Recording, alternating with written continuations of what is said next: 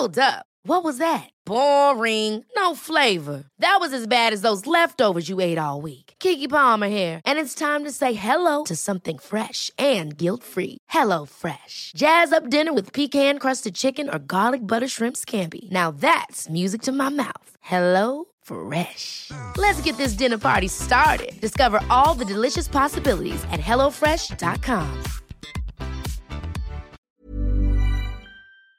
Hi, this is Virginia. Events over recent years have highlighted racial inequalities across the globe, and Australia is not an exception.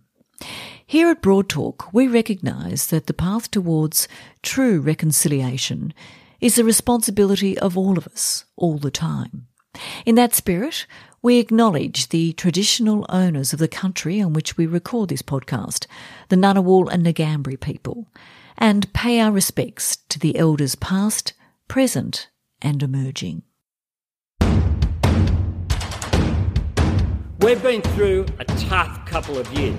What the hell happened? Pressures are real, the fuel price increases are real. Women are so deeply aggrieved and angry. You have to think about this as a father first. And if that doesn't make you angry, you are not paying attention. It is his way or the highway. I know our country can do better. He was an intimidating bully. A menacing, controlling wallpaper. Such marches, even now, are being met with bullets. We still have so much work to do. Call the election, call it now. What am I doing right now? Let the people of Australia decide. Jenny has a way of clarifying things. Let's make some noise, Australia! Hello and welcome to Broad Talk, and thanks so much for joining us. Hopefully, I can say again, we're into week 3 of the federal election campaign, and it already feels like it's been going a long time. I don't know about you, but boy, oh boy, for me, it's been pretty uninspiring, but it's also making me particularly anxious. Now, this week there's plenty to talk about, and I have been joined by a stellar cast of fellow Broad chatters. I'll introduce you to them immediately. Jane Caro. Jane did, of course, join us for the first episode, kicked us off, which was fantastic. Jane needs a little introduction, but is a Walkley Award-winning journalist, an author of many, many books, about 12, 13, I think she's up to. She's an advocate and an activist, very passionate about public education and, of course, women's rights, and in particular, rights for older women, as well as climate action. And Jane is also running for the first time for the Senate in New South Wales for the Reason Australia Party. So she is one of those newbie independents. Georgina Dent is also an award-winning journalist and contributing editor of Women's Agenda. She's a speaker, an author. Like Jane, regularly appears on news programs on The Drum, The Project, Q&A, The Today Show, etc. She's the author of Breaking Badly, a really terrific memoir, and I highly recommend it, and a lawyer, and she's now executive director of The Parenthood. And this week we're joined by Yasmin Poole. Now, Yasmin probably needs very little introduction too. She's an award-winning speaker, writer and a youth advocate. And might I add, because I'm very proud of this, a newly minted Rhodes Scholar who will be heading off to Oxford soon. She is Plan International's national ambassador and a non-executive board director of OzHarvest, and YWCA, which of course is that fabulous national feminist organisation that has supported women and girls for over 140 years. And like Jane and Georgie, Yasmin also appears on television news shows regularly. You would have seen her on Q&A, The Drum, etc. And I will add too that Yasmin, these are all award-winning women, they're amazing, but Yasmin a couple of years ago was nominated on the list of the Australian Financial Review 100 Women of Influence. And I say this because we had Catherine Fox on last week in episode 2, and Catherine was the founder of that very list. And Yasmin was the youngest woman to be nominated onto that. And also the top 40, under 40 most influential Asian Australians. Crikey Moses, after introducing you all, we need a break. Welcome and thanks for joining Broad Talk. I'm going to jump straight in. There is much to talk about. We want to talk about Twitter and Elon Musk. Is he mad, or principle of democracy, and where do women fit into the village square, so-called? I want to talk about warmongering. I want to talk about, the teal women and whether or not they're getting the government's knickers in a knot. I want to talk about conservatives versus progressives, those progressive youth and those uppity women. We keep coming back to the uppity women. But anyway, jumping straight in, Yasmin, I'm going to kick off with you because you're a newer commentator to Broad Talk. What's your take on where we're at in Australia around week 3 of election 2022? Well, like you said, Virginia, I think this is, it's already feeling long and we're in week 3. And I think actually what's captured my attention has been 2 things, which is around Elon Musk and Twitter, and in relation to the election, why that is not something that seems to be on the agenda in terms of what our politicians are talking about and what they're thinking about in terms of policy moving forward around big tech, around control. So that's something that I'm thinking about, the disconnect between what they are thinking is important and what is also happening in the world around us, and also what's happening in Kooyong. It's actually really exciting and interesting to see the headway that that Monique Ryan is making in regards to Josh Frydenberg, and seeing the sense of change I really think that electorate is feeling. So I think those 2 things are front of mind for me at the moment. Okay. Georgie, what are you seeing, feeling, thinking at the moment about the campaign? Yeah, I think, thanks, Virginia, the word there that Yasmin said, the disconnect, is what I am finding really fascinating, and it seems to be playing out in a number of different ways. But to me, there just seems to be this disconnect between what I can see is happening on the ground and what lots of people are talking about and what seems to be the sort of official focus of this campaign. And I know in the first episode where Jane and I spoke to you, at that point it was only 1 week into the campaign, and we were both observing the fact that it felt very much like women were being sort of sidelined, as if, women might be an ordinary issue in normal times, but now that we're in an election, only big, important matters count. And it seems that what's being reflected is this idea that somehow women and issues that women care about and women who are running are somehow not the main event. And I think what gives me hope is that I can see on the ground a different story. Ah, yes. Yeah. Look, it's interesting, and just in reflection on what you've both just said then, I know Catherine Fox made this point in episode 2 last week, how, I was saying that the national campaign is so dull and I feel, very isolated from it. And she was saying, yeah, but what's happening in her local electorate is so different. There's so much energy, more energy than she's ever seen before. Now, Jane, you would have an interesting take on this, being a candidate yourself. So how are you feeling at this stage? Well, Catherine lives up the road from me, so I absolutely agree with her about what's happening in this electorate, North Sydney. It's the same as Kooyong. It's teetering on the brink of going to Kylie Tink, I hope. So that's really interesting. There's a huge amount of energy and all that kind of thing.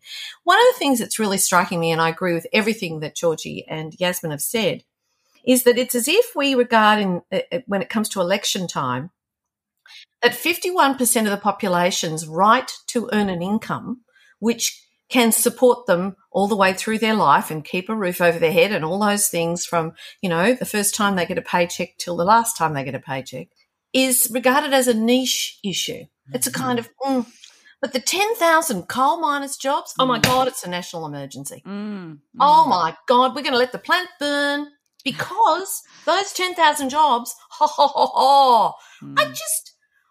I'm sorry, I just get angrier and angrier. The more I campaign, the more I see that if you like, the elite, if we want to call them that, of the political game, the press gallery, I have to say, and also the mainstream politicians are doing the election the way they've always done the election. Absolutely. It's just the same. But what's going on out there in different seats, around the Senate, all that kind of thing, is completely, and Georgie's right and Yasmin's right, disconnected from what the political players seem to be doing. And I sort of feel like it's in microcosm reflecting what's happening right across the world, that the sort of old power bases are clinging to, there's nothing to see here, we're just going to carry on as normal, everything's fine, whilst mayhem is breaking out all around them. Yeah, look, I couldn't agree more, really. But it's interesting how localism is really taking a stronger position, or in terms of news and current affairs locally and our local community, we're focusing more on that. And that's why it's interesting to see how these seats, particularly where strong independent women mostly have risen, are becoming really interesting places. There was an interesting piece by Waleed Ali, I think it was last weekend, a commentary piece where he talked about the sort of the fake campaign and the threats, the use of threats all the time, which is not based on policy. So one party is saying, well, Labor said this and the Liberal government said this. It's not actually based on truth necessarily, and it's not based on stated policy, but rather it's a lot of wind, and some of it quite blatantly made up. And that the threats are being used mostly at a national level, but again at local level, that's just not. It doesn't seem to be working to me. I don't think. I'm not even sure it's working nationally, given that I'm standing for New South Wales, and I'm getting the similar sort of feedback that I'm sure a lot of the independents are getting, which is that they're sick of the kind of debate that's going on. It's almost as if the more we study the electorate, the less we understand them. What about the so-called teal women? Now, Jane, I don't know if you fall into this, but you kind of do. You kind of do. The so-called teal women, the independents, and I say you don't necessarily because you are standing for the Reason Party, but yeah, that's right. I notice you do have a bit of teal in your campaign colours. Reason claim they've had that since 2016. They have. So they have, yeah. Yeah, if they say it's a coincidence or they've nicked it from us, I suspect it's a coincidence. Yeah. Interesting how in places like, Dave Sharma's electorate, suddenly he's gone from royal Liberal blue to teal, but nevertheless. But the comment during the week by John Howard that these women are just anti-Liberal groupies, and reference made to them as being elite, educated white women, as if, and look, they're not denying that. They're all acknowledging that, yes, they are privileged women, but nevertheless, anti-Liberal groupies. What do we think? Is that a bit harsh? Can I just quickly say something there, because I think it's just so indicative of the Liberal Party's major problem. John Howard is also the person who coined the phrase doctors' wives. Correct. To describe these women who have now risen up in great numbers, some of whom were always doctors themselves, but John missed that. And to go from doctors' wives to anti-Liberal groupies, I mean, you have to hand it to the Liberal Party. They really know how to talk to a woman voter. Yeah, they do it so well, don't they? Georgie, what do you think? Was that a real overreach by Howard? Well, I think it sort of typifies what we have been discussing about this sort of disconnect and like attempting to diminish or minimise or belittle these women, and not just these women, but the thousands of people who are turning out for them, who are volunteering for them, who are donating to their campaigns.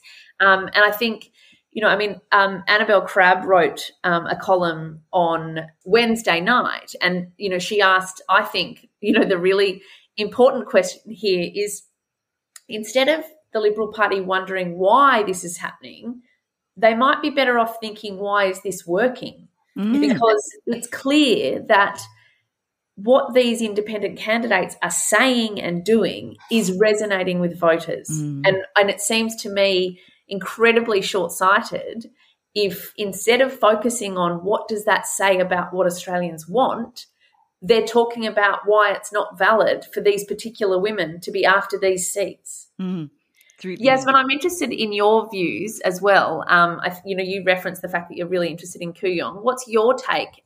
You're considerably younger than the rest of us. I'm interested in your take on what these independents represent. Well, I mean, first, I guess just to go back to what Howard was saying, I find it so interesting that the independence platform of integrity, of climate action, and of justice for women, if that is seen as fundamentally anti-liberal, what does that say about the Liberals? And maybe instead of putting that as the focus, maybe you should turn a mirror to yourselves and think about if that is seen as hostile, then maybe there's a lot of cleanup that you have to do in your own party. And I think about, this rhetoric is they're against us, they're anti-liberal. The same thing happens when especially women inside the party speak up.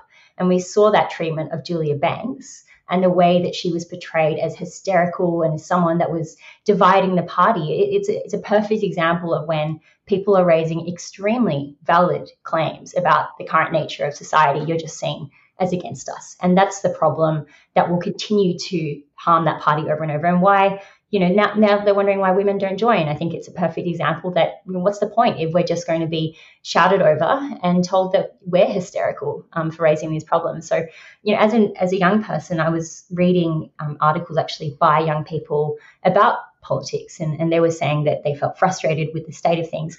But to me, it's exciting to see independence in this space, because I do think as young people, we've been feeling really disillusioned about the current system. We, especially around something like climate change, when we see our future hanging in the balance and it seems like a slow moving car crash. So I think the more different kinds of leadership that we can see, the better that is to actually show that democracy doesn't always have to look like the way that we've seen it. And I think we've been feeling really disappointed and unheard, but this is a way to be heard. And I think that's really powerful, because at the moment, we're the least trusting generation of politics, and I don't blame us, to be honest. Yasmin, it's interesting, in your neck of the woods, a really interesting piece was written by Rob Baillieu, the 24-year-old son of the former Victorian Liberal Premier, a real blue blood, Ted Baillieu. Ted Baillieu had written an op-ed, and his son responded to it the next day, smashing liberal conservative values, actually referring to the Liberal Party as greedy and self-interested. But just to your point, he was saying a similar thing, that, some people say, because he's now campaigning for one of the independents, of course, and says some people say we're taking out the next generation of Liberal leaders. That's not true. They've taken themselves out of the next generation. If your vision of the future is a vision of the past, then you aren't the leader we need, said Rob Baillieu. He's around the same age as you. So I took great interest in that shift, from young people prepared to say, nah, we're not going that way. They're wrong. So, yeah, it makes you feel a little bit more optimistic about democracy. It's interesting, because I actually had an argument with someone who I won't name, but who's a real Liberal stalwart, but on the small L side, the moderate side. And they were getting quite upset, saying, but this will destroy the Liberal Party and drive it further to the right. And they couldn't quite work out why I didn't care, and I sort of feel like this is part of the problem, that it's become all about loyalty to the party, that the party's the most important thing. And that's actually false. The people are the most important thing. And if the party is past its use-by date, and I'm not talking about the Liberal Party necessarily on its own, but any party is past its use-by date, has gotten so self-referential, so caught up in its own future, then it is by and large proving that its time has passed. It either has to change radically, or other groups, other people will rise up. The independents are not a party. There is no doubt that they are not. The propaganda is quite wrong. I am standing for a small party, so I'm definitely part of a party and proud to be so. You have to be to stand for the Senate. Independence, you can't do it really. But there is a rising up of new voices, as Yasmin said, and I think that that's indicative that the old parties are part of what we were talking about earlier. They're stuck. They don't know how to move. And that's what I liked about Rob's article. He made this point about moderates in the Liberal Party cannot defend themselves on the basis that they're moderates if their party votes a certain way, and failing to take action on climate, but saying, but I'm a moderate. That doesn't justify what has still happened in the party and the fact that you're still voting the same way. even if you might feel differently. There's something in that. And I think young people, that is why we're feeling frustrated, because that party politics and the factional battle, if you end up voting the same way around the future of this planet or other issues, that's what we're seeing. We're taking that at face value. And I think that's where that frustration is coming from. Georgie, you wanted to add to that? Oh, I just wanted to say that I read that article by Rob, and it actually made me quite emotional, because I felt on one level, just on a really simplistic human level, I thought, what an incredibly courageous sort of piece of writing. It was a beautiful piece of writing, and regardless of who wrote it, but when you consider the context, I thought, isn't that extraordinary that there is a young man who's willing to sort of write that in not, and I know he didn't write that in defiance of his father, because it's incredibly considered and thoughtful, but it kind of, I suppose, captured for me the hope that I do have about what is happening right now, because I think there is a collective sense of the status quo isn't working. And I mean, if we're really honest with ourselves, the status quo has not been working very well for a really long time. And the idea that the traditional, that sort of the way things have been has to be the way they always are, I think that's what we're seeing disrupted at a sort of local level here. Because I think what's interesting is that it isn't just one seat where we've got the sort of, Allegra Spender, Dave Sharma. There are sort of almost 6 or 7 seats where there is a really considerable serious contest happening in seats that have traditionally been considered very safe Liberal seats. And I think that means we can't sort of deride this as just, an aberration. I think this is actually almost universal. This sense of the way things have been done isn't working for us, and we're going to do it differently. It's so interesting. Once upon a time it was just one independent, Indi and Cathy McGowan, and I remember watching her and thinking, wow, but this is just, it's unusual because of her particular seat in rural Australia, and she was very invested in the rural activities there. But to see that kind of difference now spread in many different ways across electorates is fascinating. We're going to have to take a quick break. And then when we come back, I want to have a chat about that madman and Twitter and how women fit into the village square or not. So we'll be back in just a moment.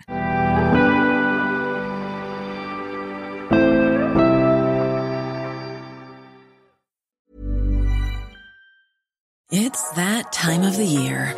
Your vacation is coming up. You can already hear the beach waves, feel the warm breeze, relax, and think about work. You really, really want it all to work out while you're away. Monday.com gives you and the team that peace of mind. When all work is on one platform and everyone's in sync, things just flow. Wherever you are, tap the banner to go to Monday.com.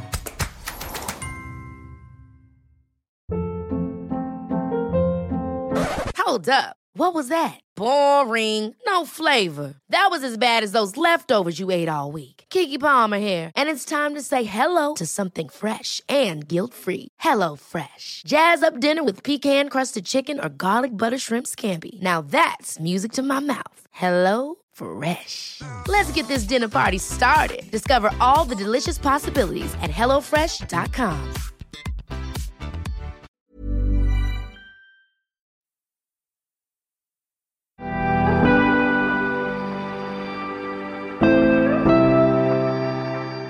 Welcome back. Well, Yasmin, I think we'll just go straight to you on this because you raised the issue of Twitter, which has been a big story throughout this week, the sale of Twitter, or the purchase of Twitter, I should say, by the multi-billionaire Elon Musk. It worries me enormously. I hate the thought of Twitter being in the hands of one man, but I'm also interested when he keeps banging on about the democratic principle of the village square, and I'm thinking, but hang on, women get beaten up in the village square, women get yelled down, women get bullied in the village square. So what is this going to mean? What are your thoughts? What are your worries here? Yeah, I mean, women lose their lives in the village square, right? Like it's actually our fundamental safety. And, this is something that actually I've been feeling quite sick about, and something that it's not like, we talk about the election now, at least we have some power. But I feel like in this regard, when somebody has that much money and resources to treat the world like a game, I feel very powerless, and that's really hard. And to me, and this is, I guess, how it relates to the election. There's this, the anti-trolling legislation and all the kind of things, but it's almost, I think, a bit of a band-aid to the structure of the internet. And what I think politics hasn't caught up to is that our lives are no longer separate from the digital sphere. Democracy is not separate from the world online. They are fundamentally intertwined and they inform each other. And if we don't have a way to make the internet truly democratic, and that was what it was meant to be, when we don't have a space with rules, systems of power infiltrate this space and create the rules. And that's what we see with Elon Musk owning Twitter, but also the big tech way of owning and operating on the internet and using us as users as the product or the income stream. That's what we are. So I'm really concerned about what this means for our democracy, for our ideologies, for our way of debating, and also who's kept safe. And I was looking at a report by Amnesty International, and this is December 2018, so this isn't long ago. It found that every 30 seconds there is an abusive tweet targeting a woman, and also that Black women are 84% more likely to receive abuse than white women. So we see how this plays out then in something like politics or politically charged issue. When the marginalized group says something, they are far more likely to receive that abuse, and it means they're less likely to put themselves forward and put their safety at risk. And I learned a lot as a young person looking at the treatment of Yasmin Abdel-Majid, and it really made me cautious to step forward and say something, especially, my mum's Muslim, and I felt strongly about things like Islamophobia, but I was very, very scared. And that is the reality that we face when we strip back standards and rules. It's the most marginalized that will pay the price, and it harms our democracy for it. So should we be hearing more talk in this election campaign about increasing government regulation? Is that what you're getting at? Something to do with control and democratic choices. That's really important. So I think, I was looking at what the government has done, and I mentioned anti-trolling legislation, which has been criticised actually a lot for having so many gaps and not truly dealing with the network nature of social media. So I think what I really want, first of all, is to see politicians in Parliament that understand this. There's so many people, and they're one of the people who are less familiar with the internet that are making the choices about how we do things. We need scientists. We need people who understand, like I mentioned, systems and networks. So I want to see parliamentary committees that actually have that expertise, and I worry that we don't have that. But I do think it comes down to how, the internet is controlled, who can make that control, who can make those choices. And Australia doesn't have all the power, I understand that, but even on an international diplomacy scale, making that one of our top issues is so important, because this is something that really could shape humanity. I truly think it's that imperative, and I just don't think we are there yet in terms of even reconciling with that. And I do think that's maybe a generational issue, that we just don't have young people like me who are born into technology. It's something that politicians are still trying to wrap their head around. Georgie? Yeah, look, I echo Yasmin's concern, and I guess what I've been thinking a lot about is that, as Yasmin said, there is no divide between our actual physical lives and our digital identities. The idea that there's these two different places in which we exist is false. And while I just think we cannot get away from the fact that when women have got less power, when they are less safe, when they are less equal in any setting, that is then reflected online. And we know that the inequity that women face in their real life is mirrored online. So, we know the fact that women of colour are far more likely to be abused than white women online, because in our physical lives, the same is true. And if we are not going to address the root causes of entrenched inequity for women in our genuine lives, then we have no hope of making women safer and more able to participate safely online. And the other thing I wanted to say is, this is why it matters that our parliaments And actually not just parliaments, but boardrooms and organisations. This is why it matters that we have representative leadership, because if we don't have people in parliament who have got Yasmin's lived experience of watching, this incredibly bright powerhouse in Yasmin, who was just torn to shreds and left the country, if we don't have someone in parliament who has got some line of sight over what that feels like, then how are those issues ever going to be represented? Well, it's interesting because I've heard some politicians actually make this sort of comment, and I'm paraphrasing here, but look, they can just turn it off. Oh, just don't use it. Just turn away. Can I make a point? Yasmin Abdel-Magid's persecutor was Murdoch. It was mainstream press. She said 250,000 words or something were printed in Murdoch media about her. So we mustn't think it's all that happens is online. Oh, no. It's also why it's so urgent that we look at who owns the vehicles on which people are able to express things. And we've just now seeing Elon Musk take over Twitter. But there's something else that's going on. I would say that without social media, and this has been very much my experience campaigning for a small party with very limited funds, with a team of volunteers, without social media, that diversity could not exist. Like you couldn't do it. So the really other frightening thing about very wealthy men taking over these platforms is that they could easily shut down the diversity of voices that are able to organise, to campaign for election, as well as about just, bread and butter advocacy that we do every day. It has a chilling effect on our democracy. We already know that the Murdoch media has had a chilling effect on our democracy simply by intimidating people, as Yasmin talks about. When Yasmin Abdel-Magid was hounded out of this country for a really inoffensive, perfectly reasonable tweet, that was a deliberate, I think, ploy to do exactly what it did to Yasmin Poole. Shut up or else we will eviscerate you. And let me tell you, every woman I know who thinks about putting a tweet out on Anzac Day these days thinks very, very carefully about it. Can I just drill down on this before we move on to another topic? But all three of you, I'm looking at you all now, you've all suffered badly at the hands of trolls on social media. I've seen it and just been absolutely floored by some of it. And we're not here to have a personal session as such, but I'm just interested to know in brief, what do you do? None of you have shut down. None of you have gone away. None of you have shut up. Although I know it's, had effect at times of making you think twice or else quieten down for a while. But what is your, I'll ask it, what is your advice to those who are listening who are thinking, well, what the hell do you do? I mean, how do we, it's all very well talking at high level about the need for representation. Go on. Quickly tackle this because I've thought about it long and hard. Basically, the trolls are bullies. So it's exactly what Georgie was saying. What happens in, real life is mirrored exactly online.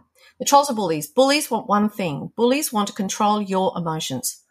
It's like coercive control over the internet. They want to make you feel a negative emotion. So they'll send you something where they want you to feel humiliated or hurt or fearful or shocked or whatever it is, or defensive often.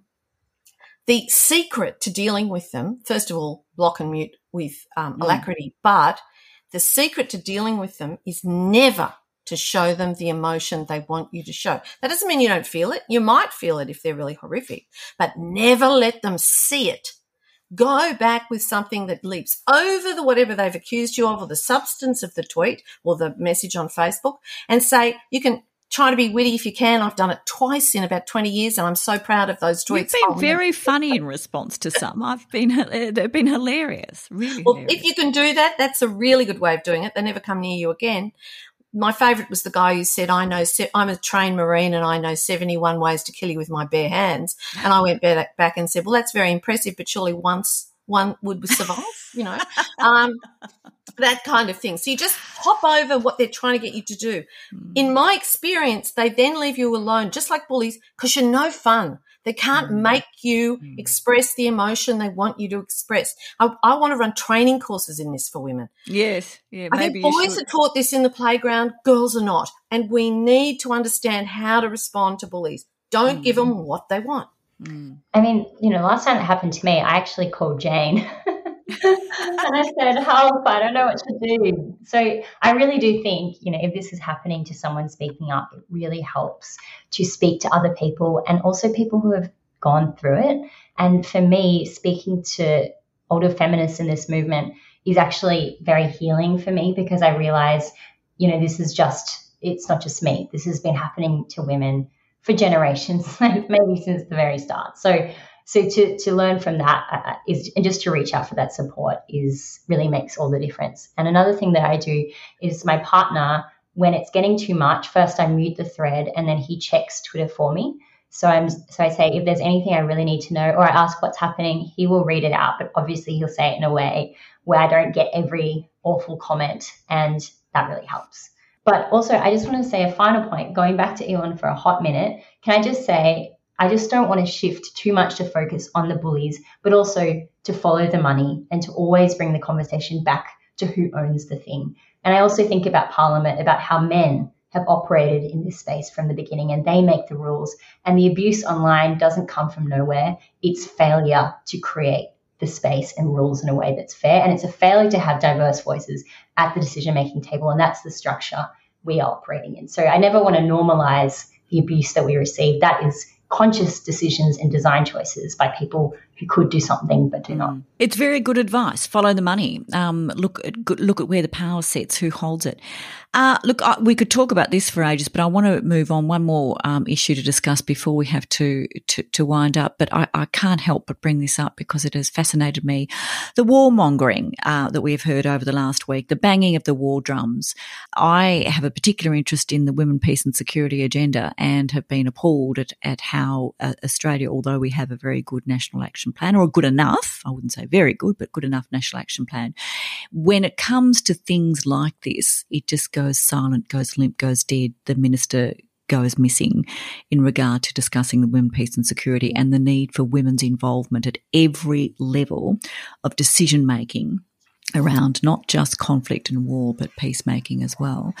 But it was fascinating to hear, well, not fascinating, not surprising, but quite sickening to be honest, to hear the Defence Minister, Peter Dutton, talk about the only way you can preserve peace is to prepare for war and be a strong country, not to cower, not to be on bended knee and be weak. That's the reality, he says.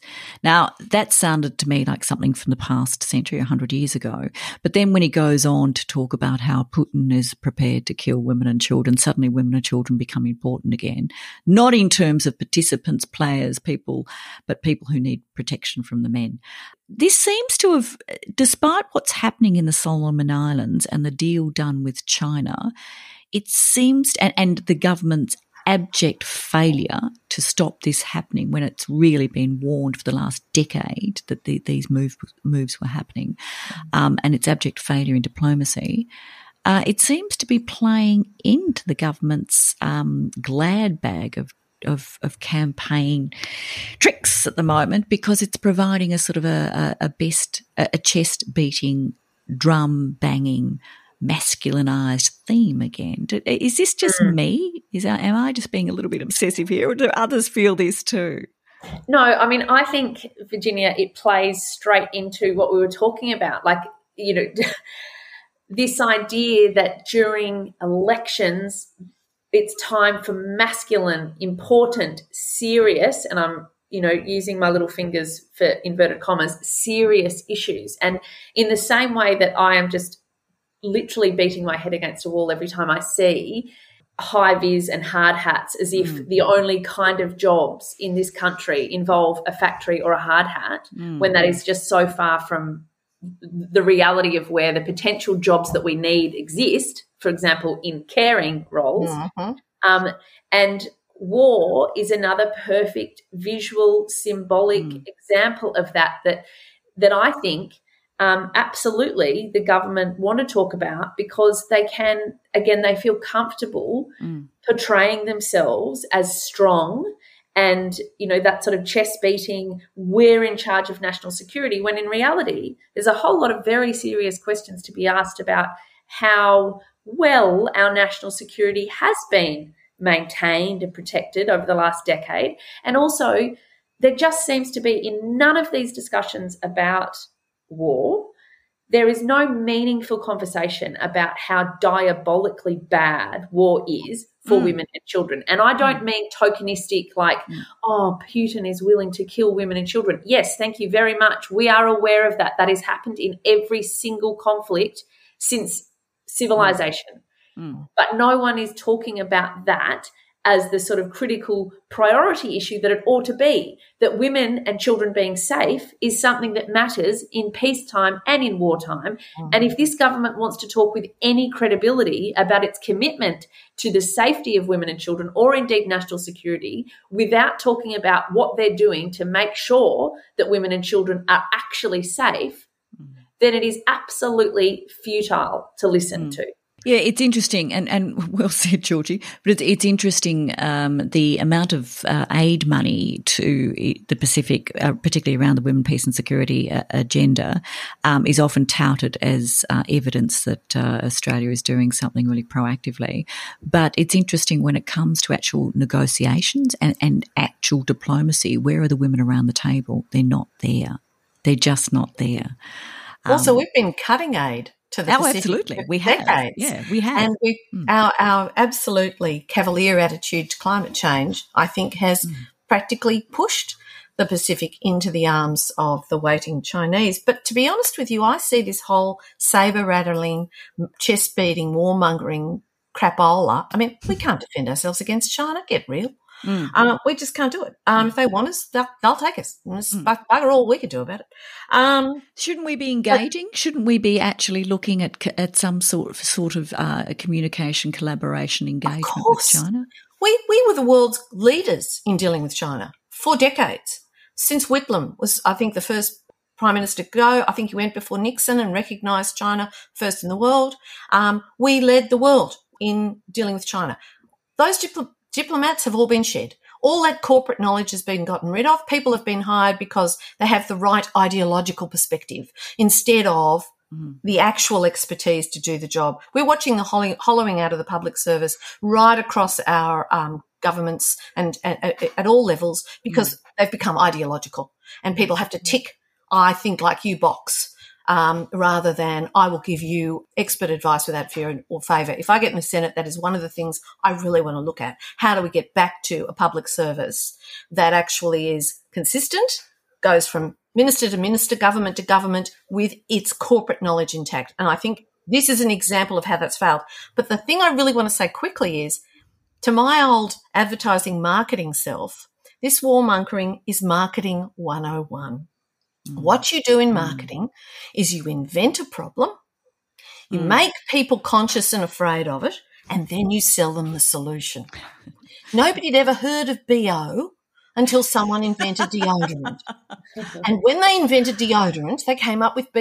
It was an advertising agency that came up with it. They made people afraid that they were stinking all over the place and sold them bucket loads of deodorant. Hello, warmongering in an election campaign. That's what's going on. And not only that, right, they actually, the problem happened as well because they didn't deal with it in the first place, right? It's just so ironic. Like it actually, they let that slip past. They didn't send high-level politicians to try to negotiate. And now they're throwing their hands up and saying, it's war. I mean, that whole chest-beating exercise. And if there's something you can count on, to me, for the Liberal Party to run in an election campaign is to generate fear. And whether that be African gangs or whether that be, fear of terrorism or you name it, that is their tried and true tactic to win votes. And I'm not trying to downplay the severity of this security threat, but it is something that happens every single election season. But something I also wanted to raise, so I'm working at the World Bank Pacific at the moment, and I recently interviewed a bunch of amazing Pacific female leaders. And when, Dutton makes the Pacific, all the Pacific seems to be, in his eyes, is a strategic tool and something to do with defense. But in reality, it's an extremely diverse region with incredible people and especially incredible women leaders that I think many Australian women could actually connect with. I've been speaking to women in Micronesia and Kiribati that are running in politics, or, doctors or the first, Fijian pilot. I've met all these incredible women, and to view it as just a strategic tool, just something to use against China, is certainly not going to win any favour in that region of those incredible people and something that values family and friendship versus just being seen as a political tool. We're going to have to get you back, Yasmin, to talk more about that particular project. I just want to come back to something Jane said, and I have to say this as someone who sits here in Canberra and has for the last couple of decades and done a lot of work in the public sector. You're absolutely right, Jane. There is that giving advice without fear or favour is a real problem in a risk-averse public sector. However, I would say there are some terrific senior people who still do advise without fear or favour. The problem is that they're just not being heard or they're being ignored. And we've seen this sort of flip around in Canberra over certainly in the last 2 decades, of ministers taking more advice from their junior 12-year-old staff that they've appointed than they are from the head of their department. It's quite extraordinary. It's really quite extraordinary. But anyway, that said, we are going to have to wrap up, but I just want to finish because I know, Jane, and you're busy for the rest of the campaign. We wish you luck, so we won't have you back. And Georgie also, and we wish you luck for the campaign. Yasmin, we will hear from again later in this series, and I want to thank you all. But just finish off with very briefly a word about, and I know this is an unfair question, but can you make a call at this stage? Have you got a feeling as to how it's going? I keep changing my mind every day. So I want to check in with you, the three of you. What are you feeling? Yasmin, how about you first? Can you make a call as to how you think it's going to go? I do think it's going, I think, like I said, the independents, I really do feel encouraged, and I definitely think there will be some independents that will be successful. So there's going to be some political upsets. I do think that Monique Ryan will win Kooyong, and that's even going to be such an interesting thing considering Josh Frydenberg was posed to be the next Prime Minister. And I do think that will help Labor as well. I don't know if it will get them over the line. I do think if Labor does get over the line, they will have to be engaging with the independents in some capacity in terms of, coalition or something like that. But I think I'm encouraged seeing the momentum around those Teal independents and I think it will pose a genuine power threat. So I think I'm feeling it slightly more optimistic than I was in the first week. Good. Okay, Georgie? Yeah, look, I have to say that I am feeling quite mixed. As we've sort of discussed today and also in the first episode, I have been watching the election campaign play out with quite a lot of sort of bemusement in terms of, as we've said, there is that sort of disconnect between what the parties are focusing on and what the independents are standing for and what is sort of gathering momentum. Obviously at the Parenthood, we're very focused on affordable early childhood education and care and expanded decent paid parental leave. And it seems that despite those issues being deeply connected to both cost of living and sort of justice for women, they have not had the focus that they deserve. Just yesterday, the new CPI figures, obviously the 5.1% inflation rate was shocking, but it also confirmed that over the last 3 years, since the last election, out-of-pocket costs for parents for early learning and care is up almost 15%. Now, it was unaffordable even in 2019, and that is just against the backdrop of sort of soaring cost of living in general. This is such a huge issue, and I cannot for the life of me understand why it isn't being discussed more meaningfully, because the opportunity to create jobs and economic growth, improve outcomes for children and women, it's there. So I'm going to keep doing what I can to make people focus on that. I do think that the independents mean the next Parliament of Australia is going to be different to what we have seen. I think even if we get a couple of new independents, it's going to be different. Hallelujah to that. Jane. Yeah, look, I'm with Georgie and Yasmin. I'm slightly more optimistic than I was a couple of weeks ago. I think the women's vote is the great unpredictable. I think that women have the opportunity to really change things for this country in this election, and I hope they grasp that vote and that opportunity. But I also hope they get active to help support the candidates that they want to do well, because very few of them have got really big budgets and teams operating behind them. And yes, I'm talking about myself here to some extent. Please volunteer if you can. But I do also want to say that I think, oddly enough, Anthony Albanese, and I don't mean this as a criticism of him at all, getting COVID has actually been a good thing, because what it's done is it's refocused the election, because it had to, onto Morrison. And as soon as the focus has gone onto Morrison, everyone's remembered why they can't stand the man. And previously, the press was really focusing totally on Albanese, and people were going, oh, but he's not that impressive. Now they've gone back to, oh, but that guy, blah. So I think that's been really powerful. And I do think the cost of living stuff, I went to buy iceberg lettuce the other day, and it was $7. Yeah, for an iceberg lettuce.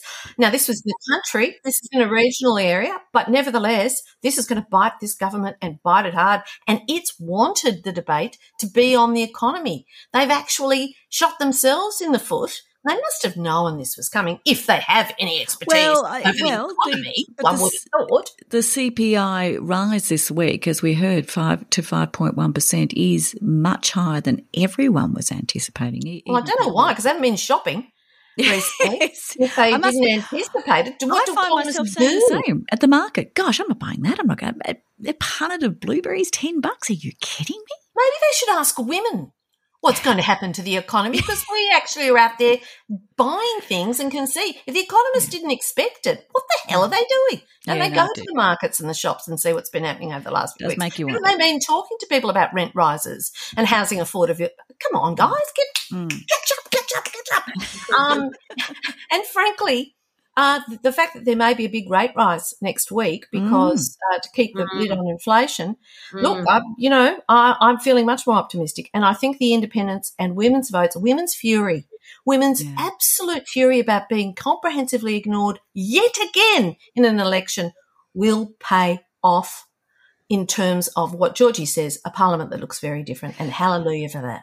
Well, I hope you're all right. I really do. Well, next week we might say the opposite. Well, that's why I have to check in every week. But no, I hope you're all right. And I must say this makes me feel a bit better, because I've been biting my fingernails and really, getting quite melancholy about it all at times. Hey, look, I want to thank you all so much. It's been wonderful, wonderful, wonderful spending this time with you. And, I wish we could go on for longer. But who knows? We'll catch up with you again, Georgie and Jane, at some stage. And Yasmin, we'll hear from you again in this series. Thank you all so much. Good luck, and to you for joining us for this episode. Thank you so much. And I've got to tell you something. Yes, Martin's waving at me. We have a new email. You can write to me at Virginia@Broadnet. Oh, no, sorry. Martin's shaking his head to say, you stupid thing. You're right. Sorry, it's been a late night. You can write to me at Virginia@broadtalk.net. Yes, Martin. Yes, he's saying thank God. But please do keep your messages coming in via Facebook. You can find me at Twitter at Virginia_House, HOUS, or at Talk Broad. Broad Talk, of course, is on Facebook, and our group, our roundtable, Broad Talk Roundtable, you're most welcome to join, and we'll love to have you there. And send us some messages and let us know what you're thinking. But in the meantime, keep talking. Bye.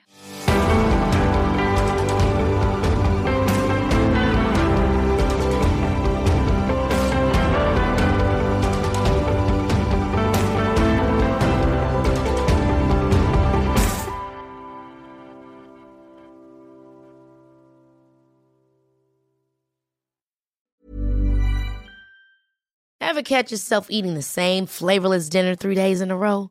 Dreaming of something better? Well, HelloFresh is your guilt-free dream come true, baby. It's me, Keke Palmer. Let's wake up those taste buds with hot, juicy pecan-crusted chicken or garlic butter shrimp scampi. Hello Fresh. Stop dreaming of all the delicious possibilities and dig in at HelloFresh.com. Let's get this dinner party started.